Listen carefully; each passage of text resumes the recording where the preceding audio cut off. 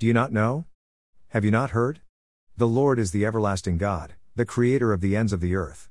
He will not grow tired or weary, and his understanding no one can fathom. He gives strength to the weary and increases the power of the weak. Even youths grow tired and weary, and young men stumble and fall, but those who hope in the Lord will renew their strength.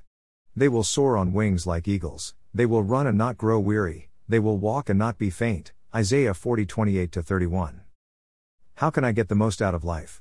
It all depends on what you want to get out of life, and it, also, depends on what you think life is all about. Do you think that life is just what you make it? Or do you believe that life has been given to us by God and that we are to live our life to please Him? Maybe, you're not sure which way to go, life without God or life with Him. Is life complete without God? Or do we need God at the center of our life? However much we try to put such questions out of our minds, do they not have a way of keeping coming back to us? Do you not know? Have you not heard? These are the questions Isaiah puts to us.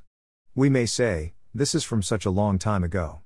We no longer need to think about these things, but, still, we wonder, do we need to hear the words of Isaiah, "The Lord is the everlasting God, the creator of the ends of the earth"? Some may say, I don't need to hear this kind of thing, and I don't want to hear this kind of thing. Others will say, this is just what I needed to hear, and this is just the time that I needed to hear it. What about you? Are you asking yourself the question, how can I get the most out of life? Are you satisfied with the answers that this world gives to this question?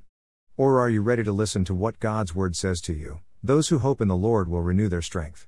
They will soar on wings like eagles, they will run and not grow weary, they will walk and not be faint?